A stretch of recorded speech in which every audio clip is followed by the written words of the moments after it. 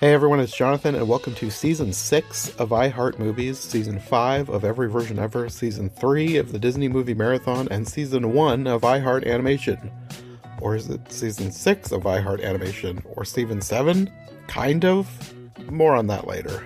New podcast episodes will be coming soon. I'm mostly taking January off, and probably part of February. I'm recording a whole bunch of brand new episodes to build up a good stock before I officially come back. But before we ease back into things, I wanted to do like a recap of the previous year, both in terms of my podcast and in terms of my favorite things from last year, as well as some announcements for 2024.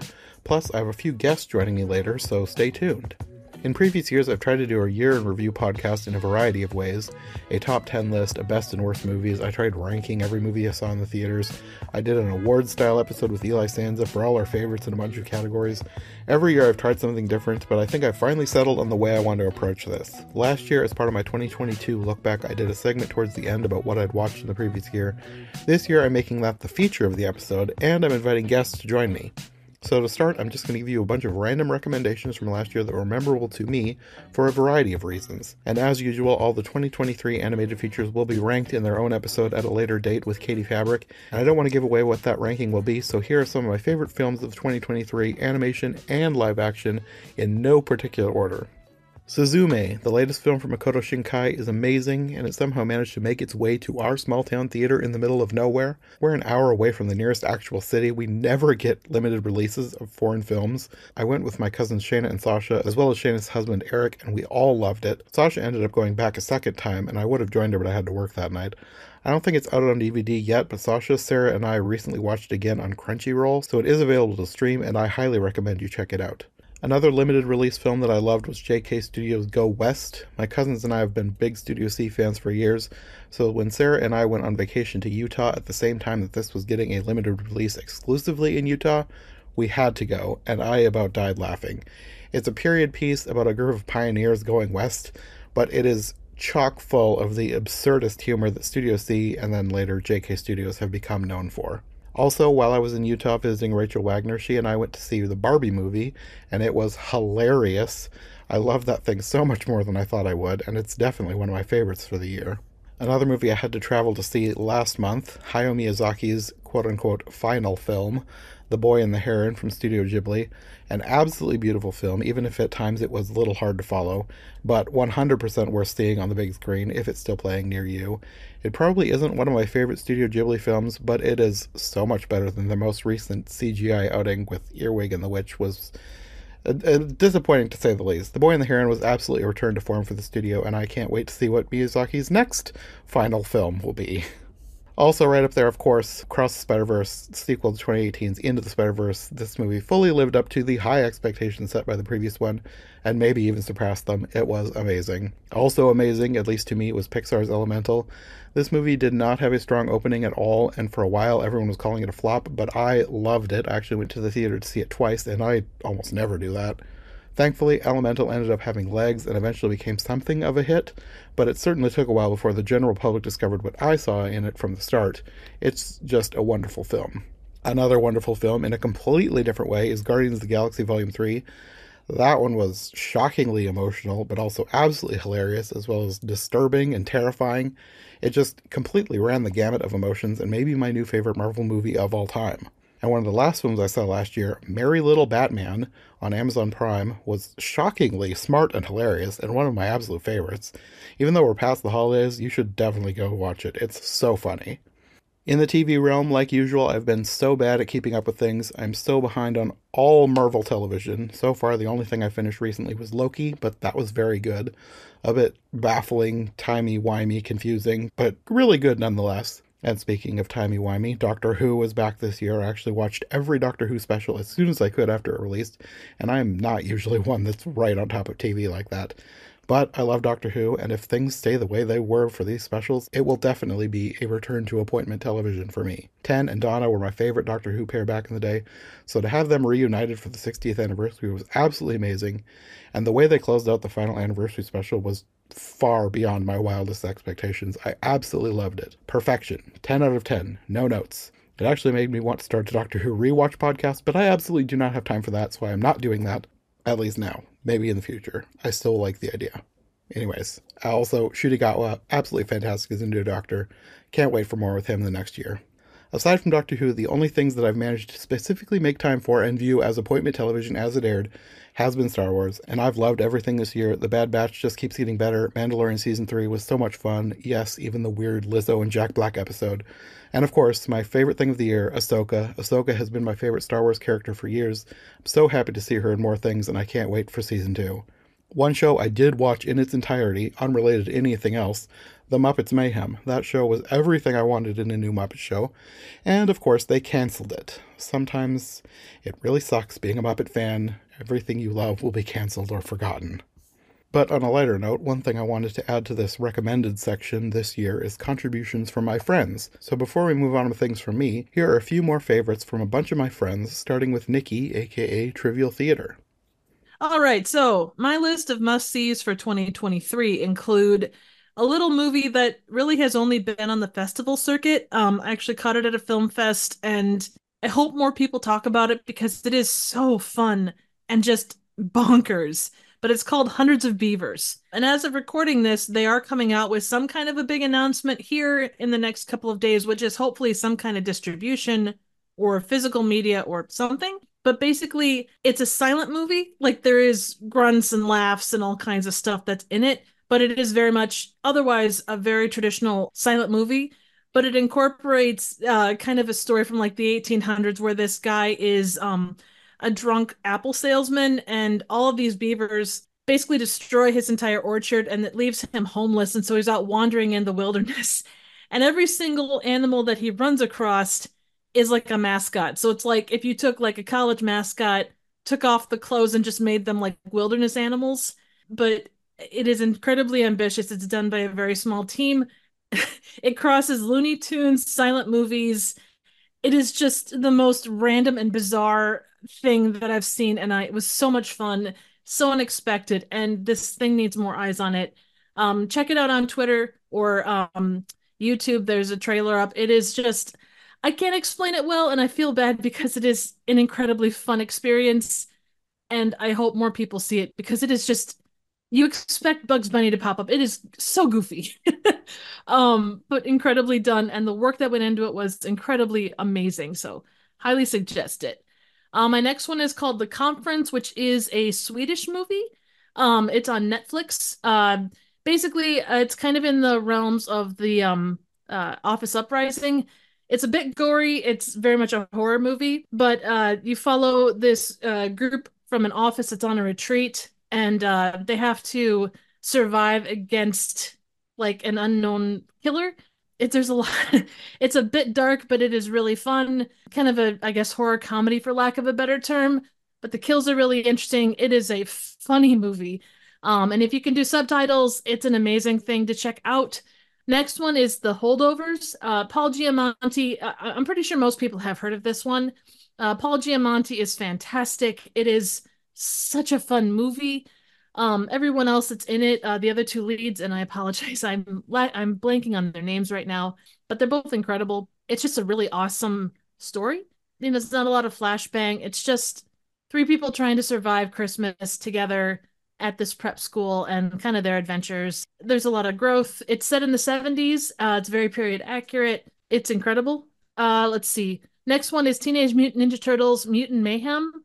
I was taken aback by how good the animation was on this. I went to see it with my friend's kids, and I wasn't expecting this to be so good. It just like Across the Spider-Verse is awesome, but this is almost next level. I don't know. Like I've seen a lot of Teenage Mutant Ninja Turtle stuff, and this just I don't know. It was something very different and I think quite special. And if you haven't seen it, definitely something to check out. The last thing is The Fall of the House of Usher, which is a Netflix series. Just a limited kind of run miniseries. I think it's 8 episodes or 8 1-hour episodes. It follows the Usher family kind of through this series of very strange experiences.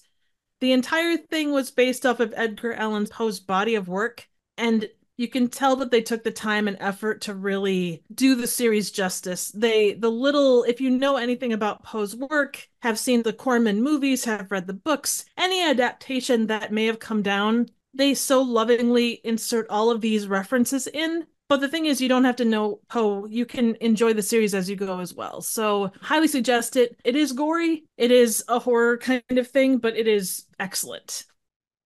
Hi, today I am delighted to give you my top 5 favorite films of 2023. This is Rachel's reviews.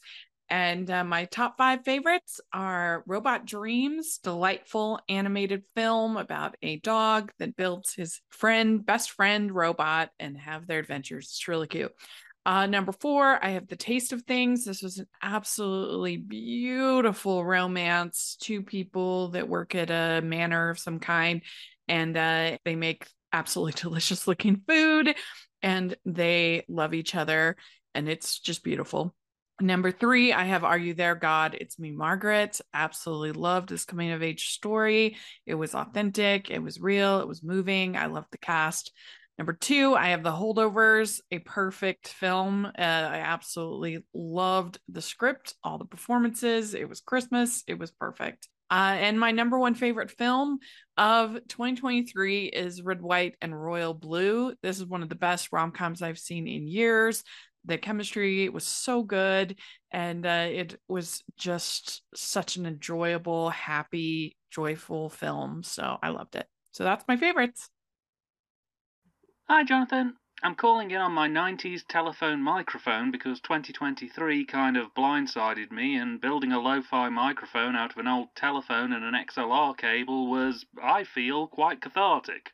Anyway, I hope you're well, and I wanted to give you my top 5 things of 2023. You know, get a little light working in with the dark. So, kicking things off, I'll get the somewhat grislier entry out up front. One of my favourite horror movies of the year, and a genuine surprise, honestly, was Saw X. I only recently caught up with the Saw franchise, and honestly, I don't feel like I was missing out. It's very lore-heavy, quite unpleasant for the most part, and has way more misses than it does hits.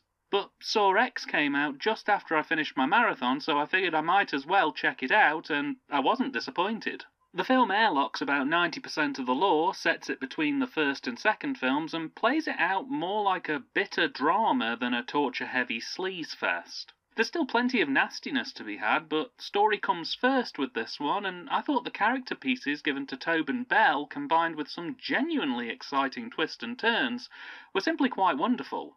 It's easily the best of the franchise, and it can be watched either as part of the other 9 films or on its own. It's that loosely tied to the other films. And the new direction it takes the series in was, to me, genuinely quite refreshing. This year also saw the return of one of my all-time favourite TV shows, Doctor Who.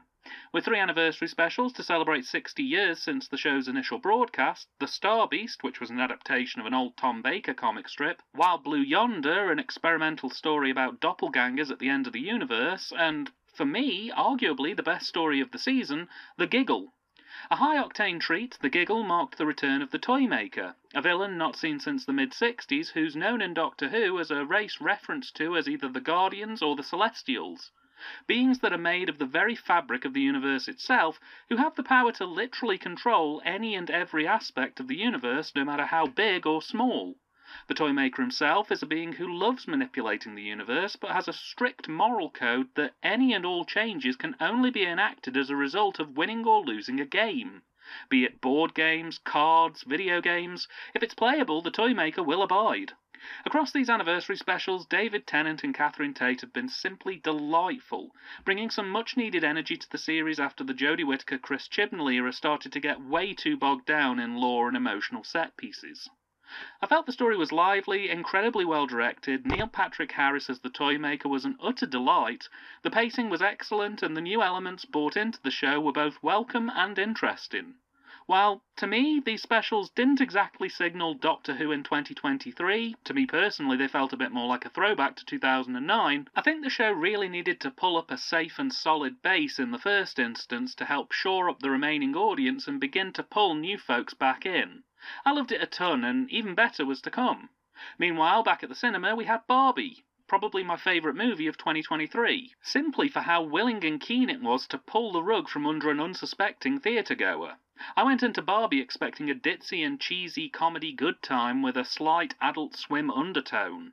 What I wasn't expecting was for it to be a highly acidic in humour and hearty mixture of lighter-than-bubblegum cheer and utterly morose drama and sadness. Margot Robbie and Ryan Gosling were superb in role as Barbie and Ken. The direction was superlative. I loved the border German expressionist tone of the set design. It was a film aimed at teaching little girls and young women to stand up against toxic masculine traits, but for most of my year, all I heard was armies of men and young boys suddenly receiving a wake-up call to check themselves. This is one of the few films that I've been to see in the cinema multiple times whilst it was on its initial run, and I have zero regrets. I'd nabbed the 4K release of this thing as soon as it came out.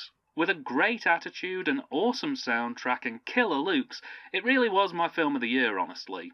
Not to see the year out with a whimper, however, Christmas Day again saw the return of Doctor Who, and this time The Church on Ruby Road, the first outing for the 15th Doctor, Ncuti Gatwa. And man oh man did he leave a mark. Cool, suave, and just a slight twinge of nervous awkwardness, the man won me over in the role within about 10 minutes of him being on screen. Ruby Sunday was a delight for her time on screen as well. She reminded me of Clara Oswald, an 11th or 12th Doctor companion, just without all the baggage of the whole universe revolving around her. The story was lightweight, fun, and I loved the new elements of fantasy slowly being introduced into the Who universe, with the goblins being fun little villains of the piece and the Goblin King song being cheesy and a bit cringy in parts. But you know what? It's an earworm. It stays in your head for sure.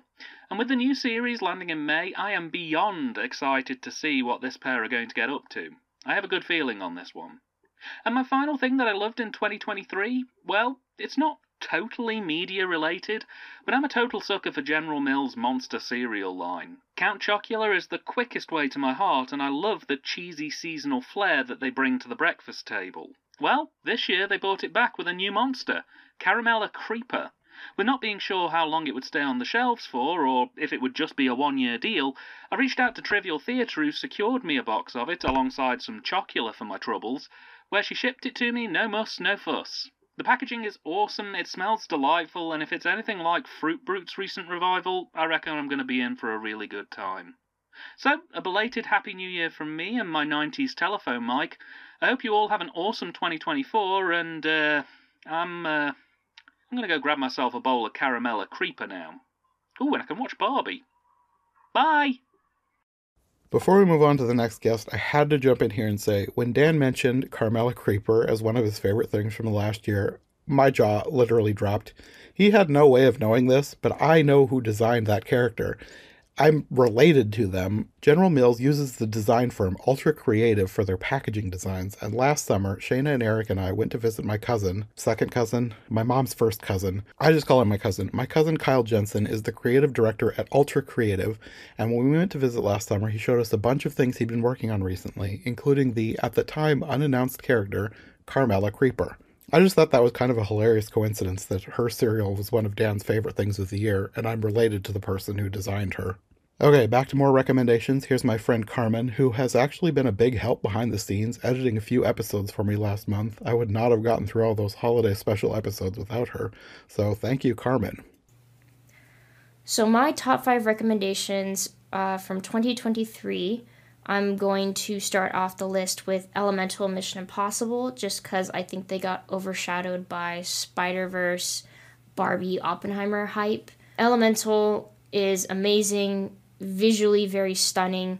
The love story is heartwarming. It's just so good, and I hope Pixar does more romantic comedies, because I think they have a knack for it. That needs to be explored more. Mission Impossible Dead Reckoning sadly got a release date 1 week before Barbie and Oppenheimer, which I think really screwed it over, and it made it flop at the box office, but it's not a flop in my heart, because that movie is so exciting, and it gets your blood pumping, and this stuff that you see on screen you're not going to get in any other movie except for a Mission Impossible movie with Tom Cruise in it. And it also has a very relevant message about AI, so it's coming to streaming soon, so everyone should give it a watch. My third pick is Godzilla Minus One. This is just a solid film, and I don't typically like monster movies, but this one, made me love, this genre, and it had characters that I could really empathize with, and their storylines mattered. Like, they weren't just some side plot filler before we got to see the monster. Like, they mattered. Those characters were the heart of the story. And also, Godzilla visually looked amazing in this movie. My fourth pick is Past Lives. Past Lives is one of the few movies that have made me cry, so I don't really cry easily.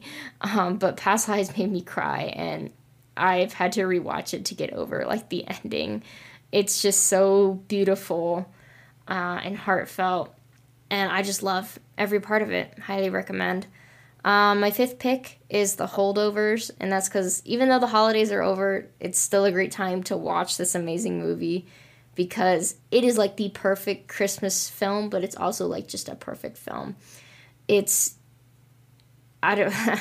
struggle to find the words because I watched it and I was just like, that is perfect, and I will be watching this movie like every Christmas. And it is on Peacock now, so go watch it. Paul Giamatti in it, he's so good, and I absolutely love the actor who plays the teenage boy. I can't remember the name, but he's a newcomer and he does a very, very good job. So yeah, those are my top 5 picks for 2023. Hey, John, Stanford Clark here. You're so nice to include me on your 2023 recap episode. Here are 5 of my top films from 2023, and they're in no particular order except for my number 1.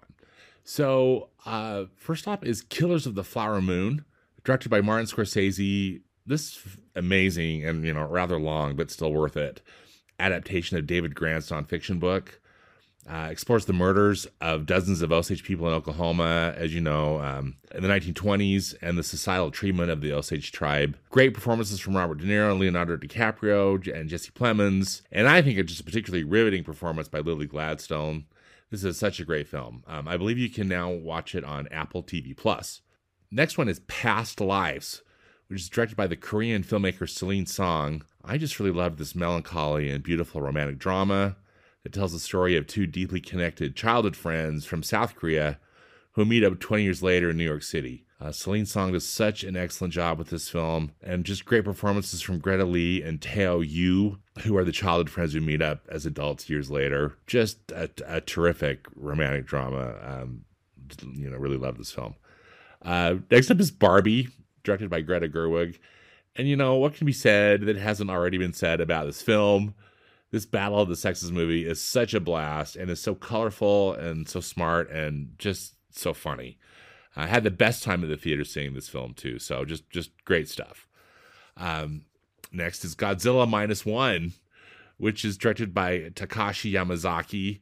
I'm just a sucker for Godzilla movies, particularly those made in Japan, and I love this new entry into the canon, which is a bit of a retro reset, placing the film's storyline in Tokyo just after the end of World War II. The Godzilla monster, which is CGI created, but it looks great.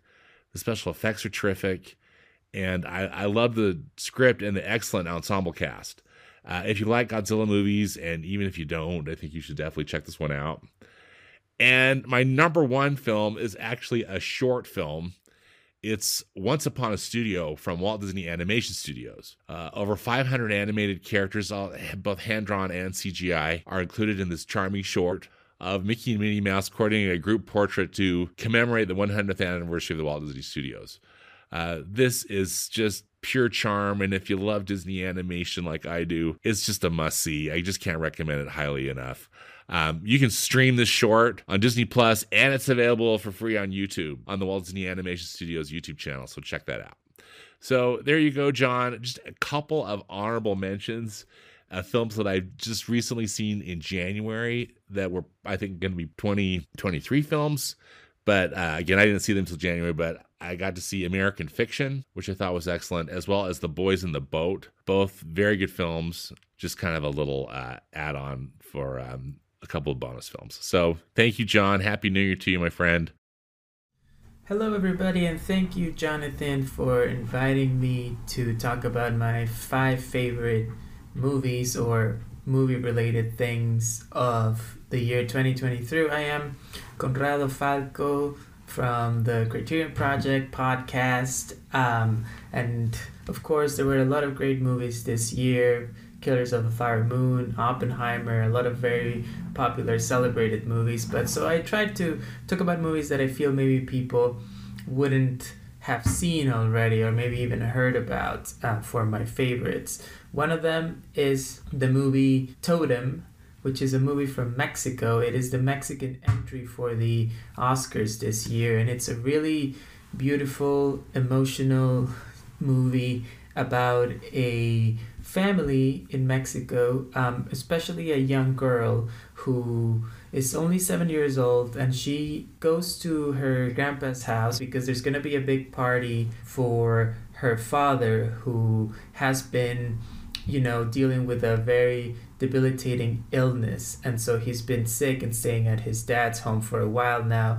And we kind of see the whole preparation of the party, all the people who are coming and going, and all the family drama from the perspective of this little girl. And I thought the movie was really special and really great at showing the world from the perspective of a child while taking that perspective very seriously, not looking down on her. And that makes the movie extremely moving and very well observed. Every character in the movie, this is what struck me in particular, was that every single character who appears in this movie, and there's a lot of them who come in and out of that house, feels like a fully realized person with a lot of specificity to them. So I really couldn't recommend that enough. Totem, I think it's in theaters now in select cities, and I expect it will be available to stream pretty soon. The other movie is also from Latin America. My second movie, it's called The Delinquents, and that's from Argentina. I think that's right now available to stream on Mubi if you have that. And it is a long movie. It's about, I think, almost maybe 3 hours long or something. A really long movie. It's a heist movie, but it's the chillest, slowest heist movie you've ever seen. I don't know if that makes it sound enticing at all, but I found it delightful because it is the story about these guys in Argentina who work at a bank, and they realize there is a way that they can get away with stealing some money from the bank so that they don't have to work ever again. And of course, things don't quite go the way they plan. And the movie is very creative. It's very playful because, like I said, it's a comedy first and foremost, even more so than a heist movie. And so, but it's a very slow. It has a very dry sense of humor. It has a very playful sense of humor. So if you just want to spend some time with these, kind of like bumbling guys who are going on this non-adventure, you are really in for a treat, going into some unexpected and kind of very moving places by the end of this movie. I am a person who wishes he was able to, not have to work ever again in your life. How beautiful would that be? And this movie is about a guy who feels the same way and whether or not he's able to fulfill that dream. My third movie is a short. It's a 39-minute short. People might have heard of it. They might have seen it already. It's available on Netflix, and it's called The Wonderful Story of Henry Sugar. It's directed by Wes Anderson, who is one of my favorite directors. He is adapting a Roald Dahl short story, and it stars, it has a great cast of mostly British actors. You have Ralph Fiennes, Benedict Cumberbatch, Dev Patel, Ben Kingsley, Richard Ayoade. It's a really, really incredible story. I think that Wes Anderson keeps getting more and more like himself as the movies goes on. They just keeps creating this beautiful, intricate looking, doll houses story. And this really is like reading an illustrated story. It's basically the text from the story itself being told to us by the characters, and it's just absolutely magical. It feels like a magic trick to me to watch this movie because it really plays with theatricality and not realism at all. Like letting us know that we're being told the story, and that it felt really like watching one of the most incredible plays I had ever seen, and with some of the most incredible visuals of the whole year. And again, a very moving story about a man who's a selfish man who somehow discovers something really deep about life in an unexpected way. So those would be my movies that I wanted to highlight. And then, other than that, I wanted to highlight a couple podcasts because I listen to a lot of them. And there are two podcasts that I would like to recommend to the people listening. They're both from Canada, funnily enough. One of them If you are at all into classic Hollywood movies from classic Hollywood, and especially if you want to go into the deep cuts to watch and hear and talk about Hollywood movies that other people are not mentioning, then you have to listen to a podcast called There's Sometimes a Buggy. It is hosted by Dave Fior and Elise Moore. They are friends of my podcast. They have been on the Criterion Project as guests, and they were incredible guests. They're incredibly knowledgeable about cinema, especially when it comes to classic Hollywood. So I feel like every time I listen to them, I learn something new about classic Hollywood, and I hear about movies that I've never heard of before that sound absolutely fascinating, and I end up watching and discovering movies that I would have never watched otherwise. So if you are a classic Hollywood kind of person, then you have to listen to this podcast because it's just that good.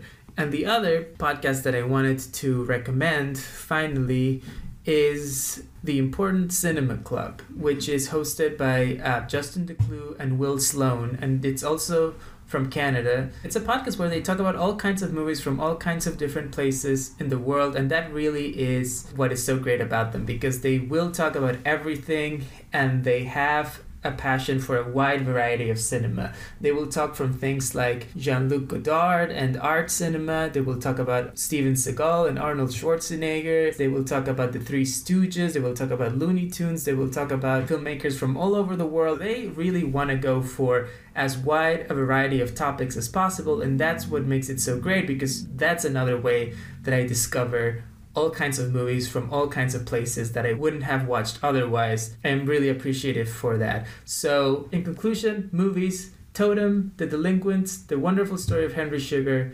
podcasts, There Is Sometimes a Buggy, and The Important Cinema Club. Thank you, Jonathan. Have a Happy New Year. Hello, my name is Christian Paystrup. You can find me on Twitter at ChristianPaste1. I am private, so if you do want to follow me, I will have to approve you.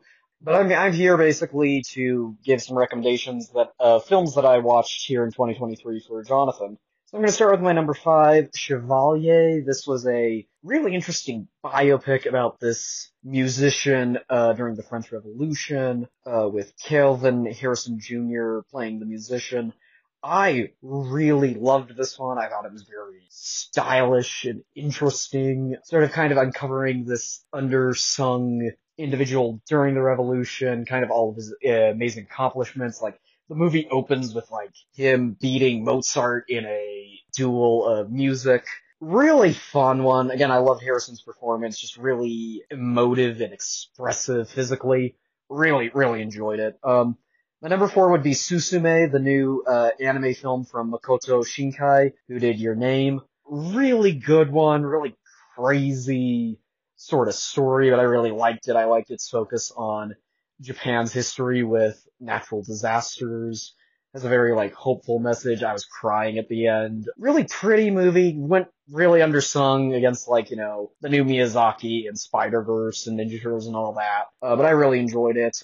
For number 3, I'm gonna get a little more, maybe obscure. This film's called No Bears. It's an Iranian film about Iranian guerrilla filmmaking, and sort of what is the ethics of telling film, how does that play out, sort of at what point does filmmaking get you into trouble.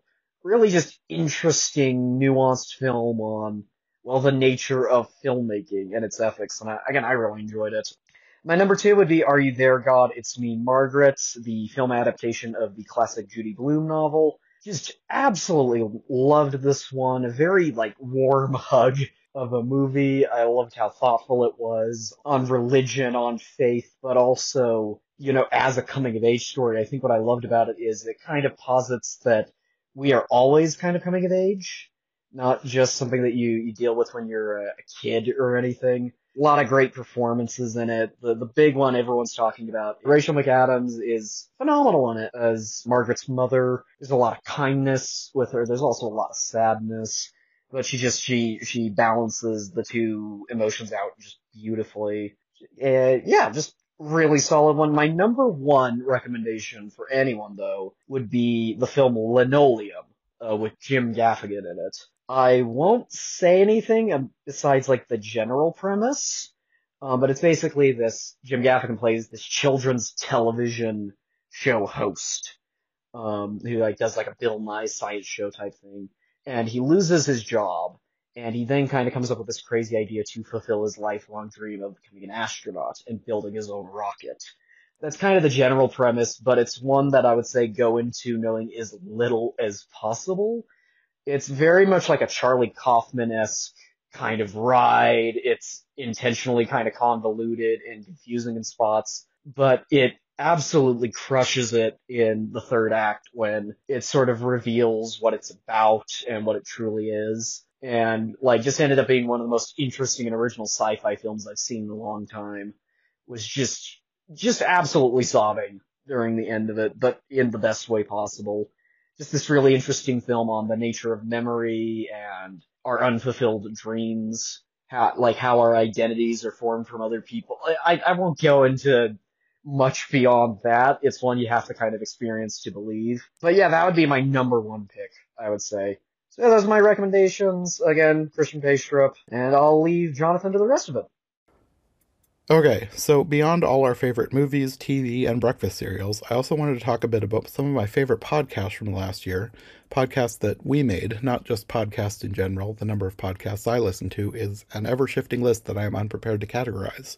So for my favorite episodes that I made with my friends, I'm going to put together a playlist on YouTube. So if you want to catch up on all my favorites, you can listen to them on my main channel. I'll have that linked in the description. First up, my first proper movie episode of the year was talking about Star Wars Episode 1, The Phantom Menace, with Nikki from Trivial Theater. We're trying to get through all the Star Wars films, and I really wanted to make it through the prequels this past year, but that was not to be. This year we definitely will, though. Revenge of the Sith is already recorded.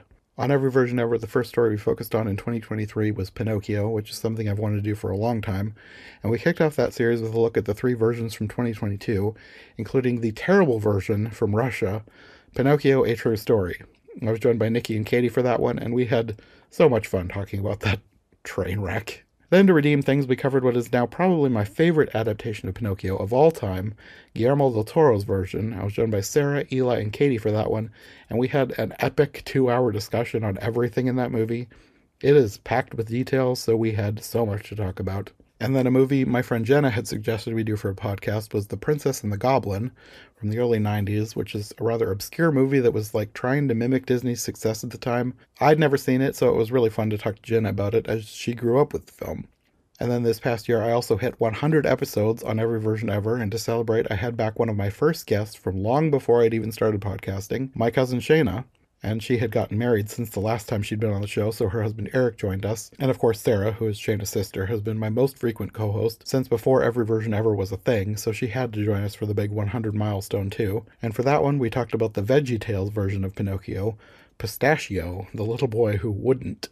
An episode that kind of came out of the blue happened in April when a lost film that Jenna and I had talked about years ago resurfaced. A 1989 short film called Phantasmagoria, based on the Lewis Carroll poem of the same name, was made available after being thought lost for years, and Jenna actually helped make that happen, so we had to talk about it.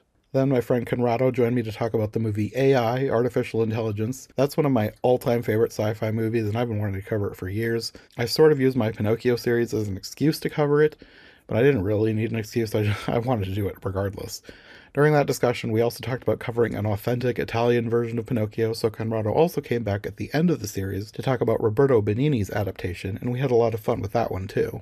And then in between those 2 episodes with Conrado, Nikki and I were joined by AJ Howell to talk about a movie that I've been wanting to see for years, ever since I saw it as a poster on the wallpaper of my local theater's bathroom, 1942's Cat People. It's such a random place to find inspiration for a podcast episode, but we had a really fun discussion, and I'm glad I finally got to see it. Then Katie joined me to talk about a short film that she had actually had the opportunity to animate on, Cat and Moth. She'd been telling me for a couple of years about working on it, but it hadn't been available to watch anywhere. As soon as it hit the web, we had to do a podcast and talk about her experience. After that, Katie and I counted down our favorite animated films from 2022, and we had so many I had to split it into 2 episodes, otherwise it would have been 3 hours long. Then for Christmas in July, I did something I've wanted to do for years, Every Version Ever of The Nutcracker. Obviously, we couldn't quite get to all of them, but I managed to do quite a few. One of my favorites was when Jenna suggested we do another rather obscure film from her childhood, The Nutcracker Prince. And then at the end of July, I got to do another thing I've wanted to do for ages, transition from one series on every version ever to the next with a two-parter, which is a very weirdly specific thing to want to do, but I've been trying to think of ways I could do that for a while, and I finally found a way to do it using the Care Bears. Shayna came back to talk about the Care Bears Nutcracker Suite, and then we used that to transition into a series on Alice in Wonderland with the Care Bears in Wonderland. Another thing I've wanted to do for a while is talk about the early series of shorts from Walt Disney starring Oswald the Lucky Rabbit. Jenna, Mark, and Eli all joined me for an extremely long conversation talking about Oswald all the way from the 1920s to today. And then another fun episode was talking about Hanna-Barbera's Alice in Wonderland, otherwise known as What's a Nice Kid Like You Doing in a Place Like This, which is a very long title, but that's what it's called. Sarah and Mark joined me for that episode, and we had such a fun discussion. And then after I finished out the Alice in Wonderland series, I moved on to another story I've wanted to do for ages, Cinderella. My friend Lisa joined me for an epic 3-part series looking at all 3 versions of Rodgers and Hammerstein's Cinderella. We had so much fun, and we're probably going to do more Cinderella episodes later this year at some point, so stay tuned.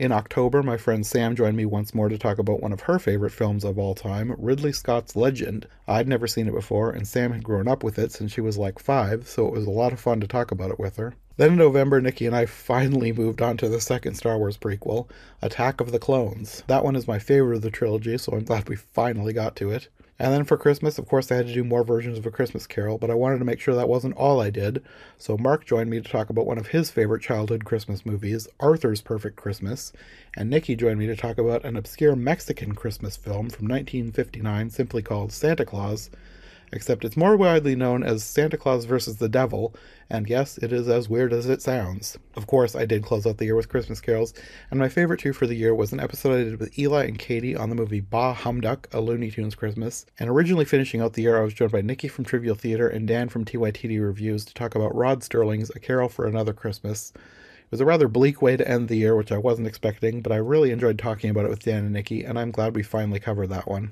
But that turned out not to be all. Midway through December, I had the random idea of doing an episode on all the animated Christmas specials releasing this year, so I got Katie on board to do that with me. But then I started making our list, and I realized there was a lot more new animated specials than I expected, so we ended up doing 4 episodes. By far, my favorite thing to come out of that miniseries was the discovery of Merry Little Batman. If you haven't seen it yet, go watch it. It is one of the funniest movies I've seen all year. I think I watched it 3 times in the span of about a week or 2, which is completely out of character for me. Normally I wait months before rewatching things. I almost never rewatch anything within a week of watching it the first time, let alone twice. But that movie was just hilarious, exactly what I needed over the holiday season, and I kept having to show it to people. We ended the year with an episode on the Disney Plus specials, but that episode ended up being so much fun because we found one of the strangest Disney specials ever, and had such a fun conversation out of that. Plus, it turned out to be the 200th episode of the iHeart Movies podcast, so what a way to close out the year. Now, moving on to my updates and announcements, I started doing this kind of thing last year. In previous years, I just posted social media stats on Twitter on January 1st, and then retweeted the previous year to see how far I'd come, but I don't really care about social media anymore. I haven't really posted much anywhere but Instagram in months, so I've transitioned this idea into talking more about the content I made than how many followers I have. I'll still talk about subscriber numbers because I do find that interesting, but outside of that, I don't care how many people follow me on Twitter. So on January 1st, 2023, I was at 430 subscribers on my main channel, and as of January 1st, 2024, I'm at 548. That's a growth of 118 subscribers compared to a growth of 79 from the previous year. On Every Version Ever, I was at 282 subscribers, and I had seen a pretty substantial gain that year, jumping 211 subscribers from just 71 at the beginning of 2022. I started this year with 429, so I gained 147 over 2023. I was thinking with the massive growth from the previous year that Every Version Ever was on track to bypass the main channel, but that still hasn't happened. I suppose it could still happen, but I think the main channel saw a lot steadier growth in the last few months of 2023, so it might stay ahead. We'll see what happens. In 2022, I started the Disney Movie Marathon podcast, and by the beginning of 2023, I only had 7 subscribers, and as of January 1st, I'm at 49. But like I said last year, most episodes get more views than I have subscribers, which is not always the case on iHeart Movies and Every Version Ever, though they definitely have improved on views in the past year. Now for the episode stats of each show, this year I made 46 episodes of iHeart Movies, 35 episodes of Every Version Ever, and 40 episodes of the Disney Movie Marathon. Of course, a lot of these episodes are shared between the shows, and a lot of the new Disney podcast was still trying to catch up to the main podcast. So in total, the number of brand new episodes I made in 2023 across all three shows is 49, which is a bit down from the previous year's 57, but with how busy I've been, I'm actually surprised I managed to put out almost an episode a week all year. So while things on YouTube are doing pretty good, on the audio front, things aren't going quite as great. On the Disney Movie Marathon last year, I was monetized almost immediately after launching. For some reason, my Pinocchio live-action remake episode blew up. Still no idea why. And from that point on, I was getting a very respectable amount of listeners, and I hit the criteria for monetization right away. And then Spotify changed the eligibility criteria, and I'm back to not earning any money. I had also been monetized on Every Version Ever, but the listens on that one tapered out even before the monetization criteria changed. So either way, on the audio-only front, things are a bit meh. However, YouTube added a new podcast feature to their site this past year, so I do have new listeners through that, which I think in part has been driving my growth this past year. It's also potentially the reason for the higher growth in the last month of the year as well. I launched a second podcast on the main channel, The Christmas Movie Marathon, and it's been getting a surprising amount of views. Granted, my views always go up around the holidays, so I cannot say for sure, but I'd like to think that the new podcast was having some effect. Which brings me to iHeart Animation. So besides the Christmas Movie Marathon launch at the end of the year, I also launched another new podcast mid-year, but this one was on its own dedicated YouTube channel. I spun off my long-running sub-series iHeart Animation. I've been doing iHeart Animation since long before I started iHeart Movies. I think I started that in 2018. It was one of the first series I did. And I've got a huge library of episodes on my main channel. So in an attempt to make it its own standalone show, apart from everything else I do, as well as trying to play to the demands of the almighty, unknowable, all-seeing algorithm, I started a new channel, and over the last 6 months or so of 2023, I was slowly building up the library of all the past episodes. The new channel was not growing very quickly, but I was not expecting it to. Every Version Ever took a couple of years to really take off, so I wasn't sweating it. I didn't care. However, once I launched the Christmas Movie Marathon, my thinking changed. Now, like I said, it is very possible that was all because of the holiday season, but the Christmas Movie Marathon seems to have taken off quite well in terms of listens and views, and the number of subscribers to the main channel was increasing a little steadier in December. So, despite the months of work I spent setting up animation as its own separate YouTube channel, I've decided to scrap it all. That channel will be going away, but the podcast will live on. It'll just be on the main channel now, which is probably fitting since it was started there, and it predates all of my current podcasts. And really, thanks to YouTube's new podcast feature, it is really actually much easier to start a podcast using the existing channel than to start a new one from scratch. I should have done it that way from the beginning, but oh well. Rather than separate everything out, I'm just leaning into the main channel. I'm rebranding a bit. My channel will look more like a podcast hub with multiple different shows rather than just focusing on iHeart Movies. And then any future podcasts, they're just going to run off the main channel as well. Not planning to start any new channels. I will also be uploading any animation-focused episodes that I may have made for my other two channels that didn't make it to the main podcast. There aren't a ton, but a lot of times when I was covering something really obscure on Every Version Ever, I would only release it there, like 2 anime versions of Little Women from the 70s. Plus, there were several episodes that I made originally to be exclusive for the Disney Movie Marathon, but now that I'm going to be giving more focus to iHeart Animation, I want those episodes to be on this new relaunched version as well, so I'm moving them over. And speaking of relaunching an old show as a new podcast, I'm also going to be doing the same thing with Wonderland Wednesday. I think literally all I have to do is click a button in the playlist settings, so that change is a no-brainer. With this consolidation and having to re-upload older episodes from the other podcasts, going forward, I'm thinking I will do a lot fewer podcasts exclusively for one show. Maybe if there's something extremely obscure, like the time Eli and I covered a classroom educational video starring Ray Bolger for my Peter and the Wolf series on Every Version Ever, I guess something like that can just be for Every Version Ever because I don't think anybody else is going to care. But aside from some few really random obscure things, I think everything is just going to get uploaded to the main channel regardless of what podcast it's for. Along the same lines, the audio podcast feed for iHeart Movies will also be changing to something more all-encompassing. I'm thinking of rebranding to the iHeart Animation and Movies podcast, and most every podcast that goes on the main channel will also go there. I decided not to start a dedicated iHeart Animation audio podcast feed, partly because I don't want the hassle of uploading way over 100 old episodes to the new feed. Plus, I get way more views and listens on YouTube anyway, so I don't think a new audio feed is worth the trouble. I used to be all about really trying to separate everything out and curate every feed, but I think I've come to the conclusion that that takes more time than it's worth, and sometimes it just kind of takes the fun out of things a bit for me, so I'm leaning into the main channel and consolidating my podcasts. I will still keep up the curated feeds for Every Version Ever and the Disney Movie Marathon, but I think they've been going long enough that they've developed their own unique audiences, and on YouTube, Every Version Ever is doing well in terms of subscribers and people coming back to watch old videos, and the Disney Movie Marathon is doing well in terms of views, so I think they can live on their own as long as there continues to be an audience for them.